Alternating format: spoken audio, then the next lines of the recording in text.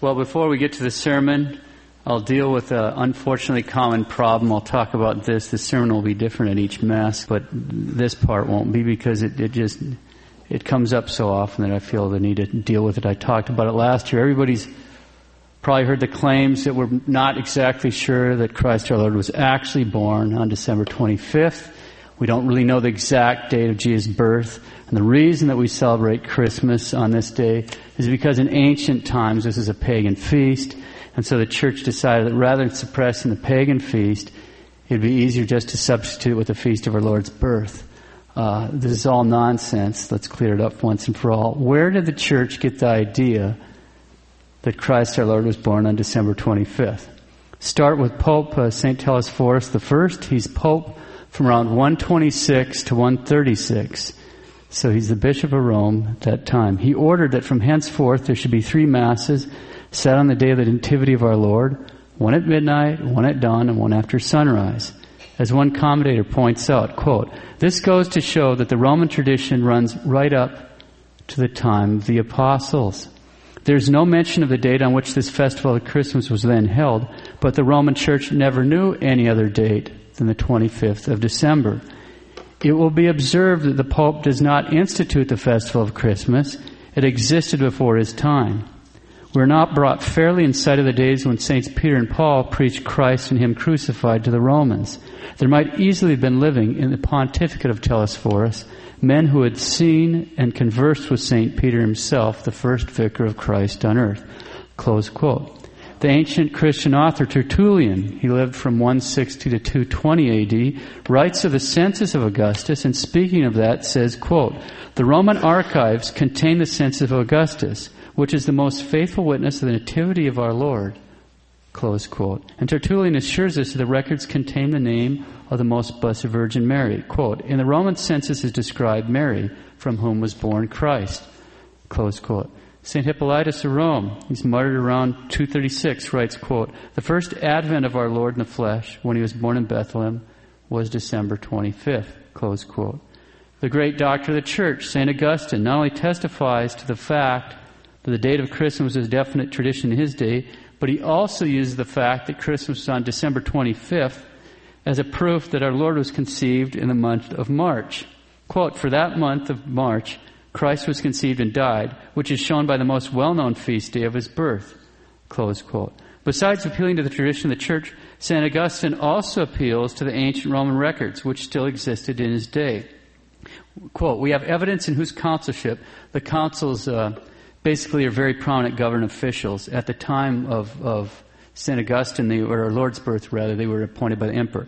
Anyway, we have evidence in whose consulship and on what day the Virgin Mary gave birth to Christ. Close quote. In the East, in a sermon preached in 386, the great doctor of the church, St. John Chrysostom, states, quote, "It is not yet 10 years since this day, Christmas on the 25th of December, was clearly known to us, but has been familiar from the beginning to those who dwell in the West. We have got the date from those who dwell in Rome, and who have accurate information on this point. For they who lived there, who long before celebrated the day in accordance with ancient tradition, communicated the knowledge of it to us." Close quote. And St. John Chrysostom not only appeals to the tradition of the church in Rome, but he also appeals to the ancient Roman records. Quote, "He who has a mind to read the public records that are kept in Rome can easily learn the exact time of this enrollment." Close quote. So we know the time when our Lord was born. It's an immemorial tradition of the church in Rome. So these claims that we don't really know the exact date of Christ our Lord's birth are just plain wrong. But it's easier to demonstrate than that. Anybody can do this by repeating a little experiment, which I've done any number of times. I just did the other day to somebody here, but instead of picking on them, I called up a good friend of mine who has 7 kids. And I asked her 3 questions. First question, "Hey Denise, do you remember the birthday of your oldest child?" Answer, well, she's laughing, and she answered in one of those female tones that means something like, only a man would be stupid enough to answer a question like, ask a question like, but she's way too polite to say that because I'm a priest. Anyway, she says, "Why, sure I do." Second question, "Do you remember the time the child was born?" "Yes, I do." Third question, "Do you remember what the weather was like?" "Yes, I do."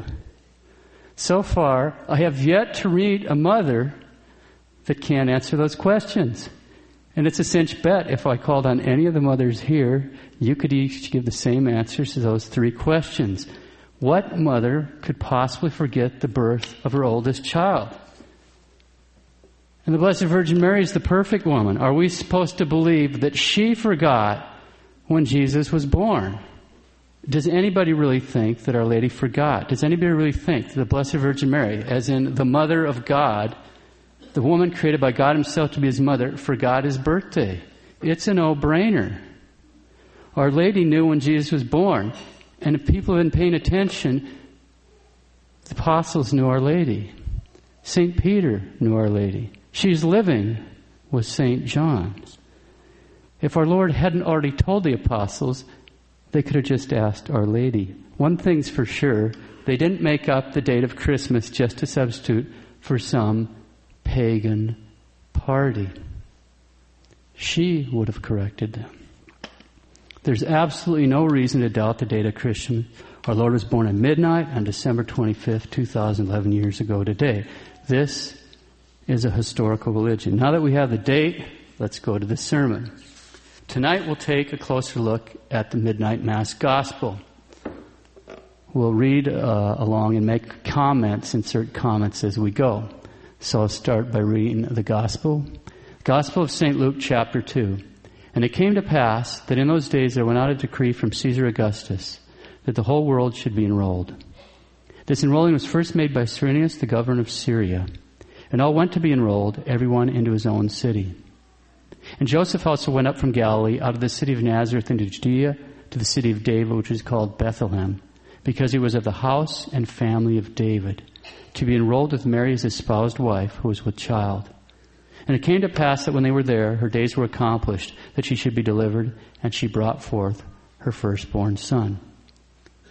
Now let's pause and take a moment to talk about just how she brought forth her firstborn son. St. Augustine summarizes the teaching of the church here, quote, she was a virgin before the birth, during the birth, and after the birth. Close quote. St. Augustine, Father, Bishop, Doctor of the Church. The great Thomistic theologian, Father Gregory Lagrange, merely echoes St. Augustine when he states the teaching of the Church regarding Our Lady's perpetual virginity. Quote, the Church teaches 3 truths concerning Mary's virginity. That she was a virgin in conceiving our Savior, that she was a virgin in giving Him birth, and that she remained a virgin her whole life through. Close quote. And if there were any doubt left, the First Lateran Council in 649 under Pope St. Martin taught infallibly, quote, if anyone does not properly and truly confess, in accord with the Holy Fathers, that in the true and proper sense, the Holy Mother of God and ever Virgin and Immaculate Mary, in this last age, not with human seed, but of the Holy Spirit, properly and truly conceived the divine Word Himself, who was born of God the Father before all ages, and that she gave Him birth without any detriment to her virginity, which remained inviolable even after His birth, let him be anathema. Close quote. All right, so what does all this mean with regard to the birth of our Lord? It means that in the first place, just as Christ our Lord on Easter Sunday passed through that sealed tomb without opening it, so on Christmas He passed out of the womb of His mother and into the world without depriving her of her virginity. The great French preacher, Bishop Bossuet, describes the Lord's birth. Quote, He comes forth like a shaft of light, like a ray of the sun. His mother wonders to see Him appear all at once. This confinement is as free of cries as it is of pain and force. Miraculously conceived, He is born more miraculously still. And the saints have found His being born even more wonderful than His being conceived. Close quote. We should keep in mind that the fact that Our Lady is immaculately conceived means that she was spared the punishment of original sin that other women suffer, which is the pains of childbirth. Bossuet mentions this. We can hear the same point explained a little more clearly by that great father and doctor of the Church, St. Gregory of Nyssa.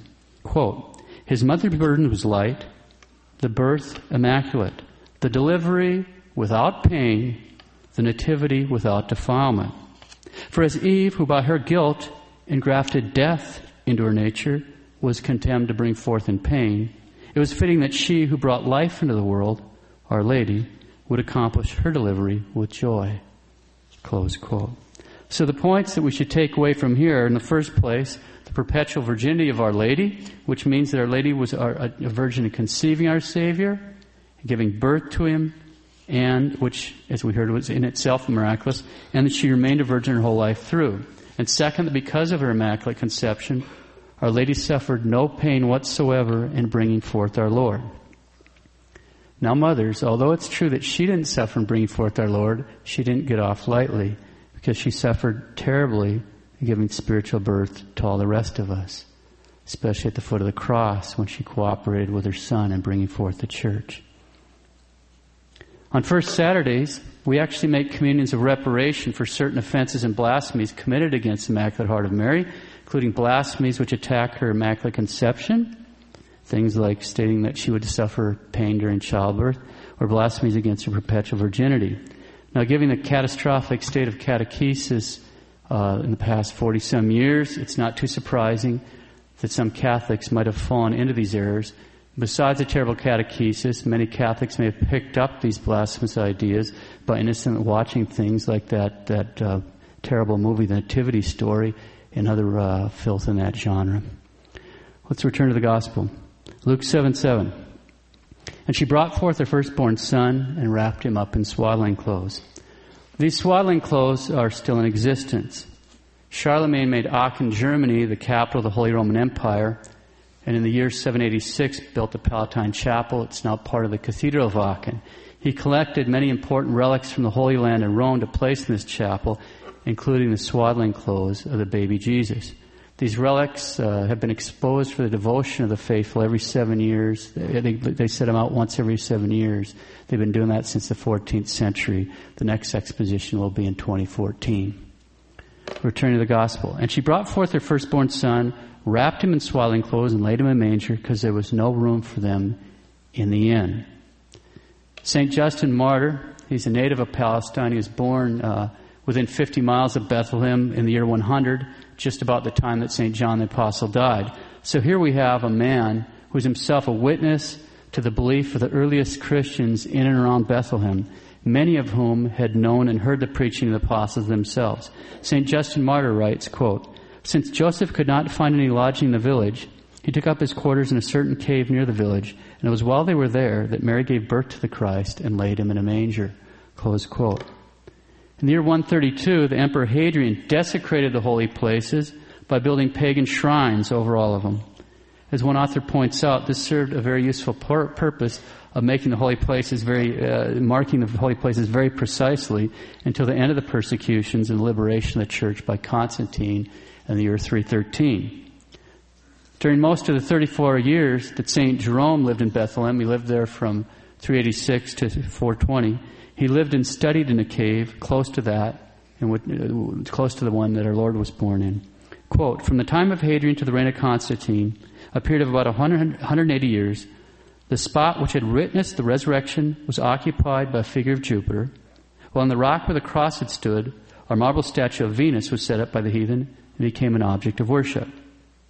The original persecutors, indeed, supposed that by polluting our holy places, they would deprive us of our faith in the passion and the resurrection. Even my own Bethlehem, as it is now, that most venerable spot in the whole world, was overshadowed by a grove of Tammuz, that is, of Adonis. And in the very cave where the infant Christ had uttered his earliest cry, the lover of Venus was bewailed." Close quote, St. Jerome, Doctor of the Church. St. Jerome also wrote of the manger, quote, "I too, miserable sinner that I am, have been accounted worthy to kiss the manger in which the Lord cried as a babe." Close quote. Apparently during his time it was removed, for later on he wrote, quote, "If I could only see that manger in which the Lord lay. Now as if to honor the Christ, we have removed the poor one and placed there a silver one. However, for me the one which was removed is more precious." Close quote, St. Jerome.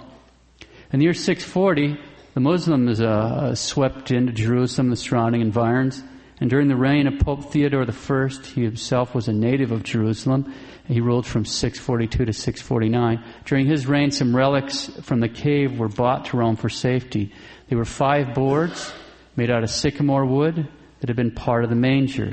They're now in a beautiful reliquary that's found in the crypt underneath the main altar in St. Mary Major. If you go there, you can go down below it. And the reliquary, it's like a big silver bowl with on the top, it's silver with golden angels, and on the top, it's this scene with a golden statue of our Lord, a little baby, and he's kind of rolled up a little bit on his left side, and he's raised his right hand, really little chubby little baby. He's given a blessing right there. But on the sides of the reliquary have crystal windows. So you can look through the windows. It's easy. You can just look right through the windows and see the boards in there. You can get different angles and all that. So you can look right through them and see the boards right there. And that's in St. Mary Major. Returning to the Gospel. And there were in the same country shepherds watching and keeping the night watches over their flock. Of course, the fact that the Messiah was to be born in Bethlehem was clearly prophesied in the Old Testament. In fact, some 800 years before our Lord's birth, the prophet Micah, that's Micah, spoke clearly about the small village of Bethlehem in this regard. Quote, "And thou, Bethlehem Ephratah, art a little one among the thousands of Judah. Out of thee shall he come forth unto me that is to be the ruler in Israel. And his going forth is from the beginning, from the days of eternity." Close quote. Out of Bethlehem shall he come forth that is to be the ruler of Israel. And his going forth is from the beginning, from the days of eternity. That's not all. Genesis 35:21 speaks of a watchtower near Bethlehem that was used by shepherds to keep watch over the flocks. It's called the flock tower. That's Genesis 35:21. An ancient Jewish commentary on this passage, Genesis 35:21, records the belief that the Messiah was to be revealed from that very tower near Bethlehem, from this flock tower. I'll read a few cut and pasted passages from a commentary written 150 years ago by a rabbinic student who suddenly discovered that Christ was the Lord. He dies as an Anglican priest. Okay, quote, "Jewish tradition may here prove both illustrative and helpful. That the Messiah was to be born in Bethlehem was a settled conviction. Equally so was the belief that he was to be revealed from Migdal Eder, the tower of the flock. This tower of the flock was not the watchtower for ordinary flocks, which pastured on the barren sheep ground beyond Bethlehem, but lay close to the town on the road to Jerusalem. The flocks which pastured there were destined for temple sacrifices. Accordingly, the shepherds who watched over them were not ordinary shepherds. These flocks lay out all the year round. Thus, Jewish tradition in some dim manner apprehended the first revelation of the Messiah from that watchtower, where shepherds watched the temple flocks all the year round. Of the deep symbolic significance of such a coincidence, it is needless to speak. It was then on that wintry night of the 25th of December that shepherds watched the flocks destined for sacrificial services in the very place consecrated by tradition as that where the Messiah was to be first revealed." Close quote, Alfred Edersheim. What about Catholic tradition? In Father Haydock's commentary on that same verse in Scripture, Genesis 35:21, we read that the flock tower was, quote, "about a mile to the east of Bethlehem, where the angels appeared to announce the birth of Christ. St. Helena built a church there in honor of the angels," close quote.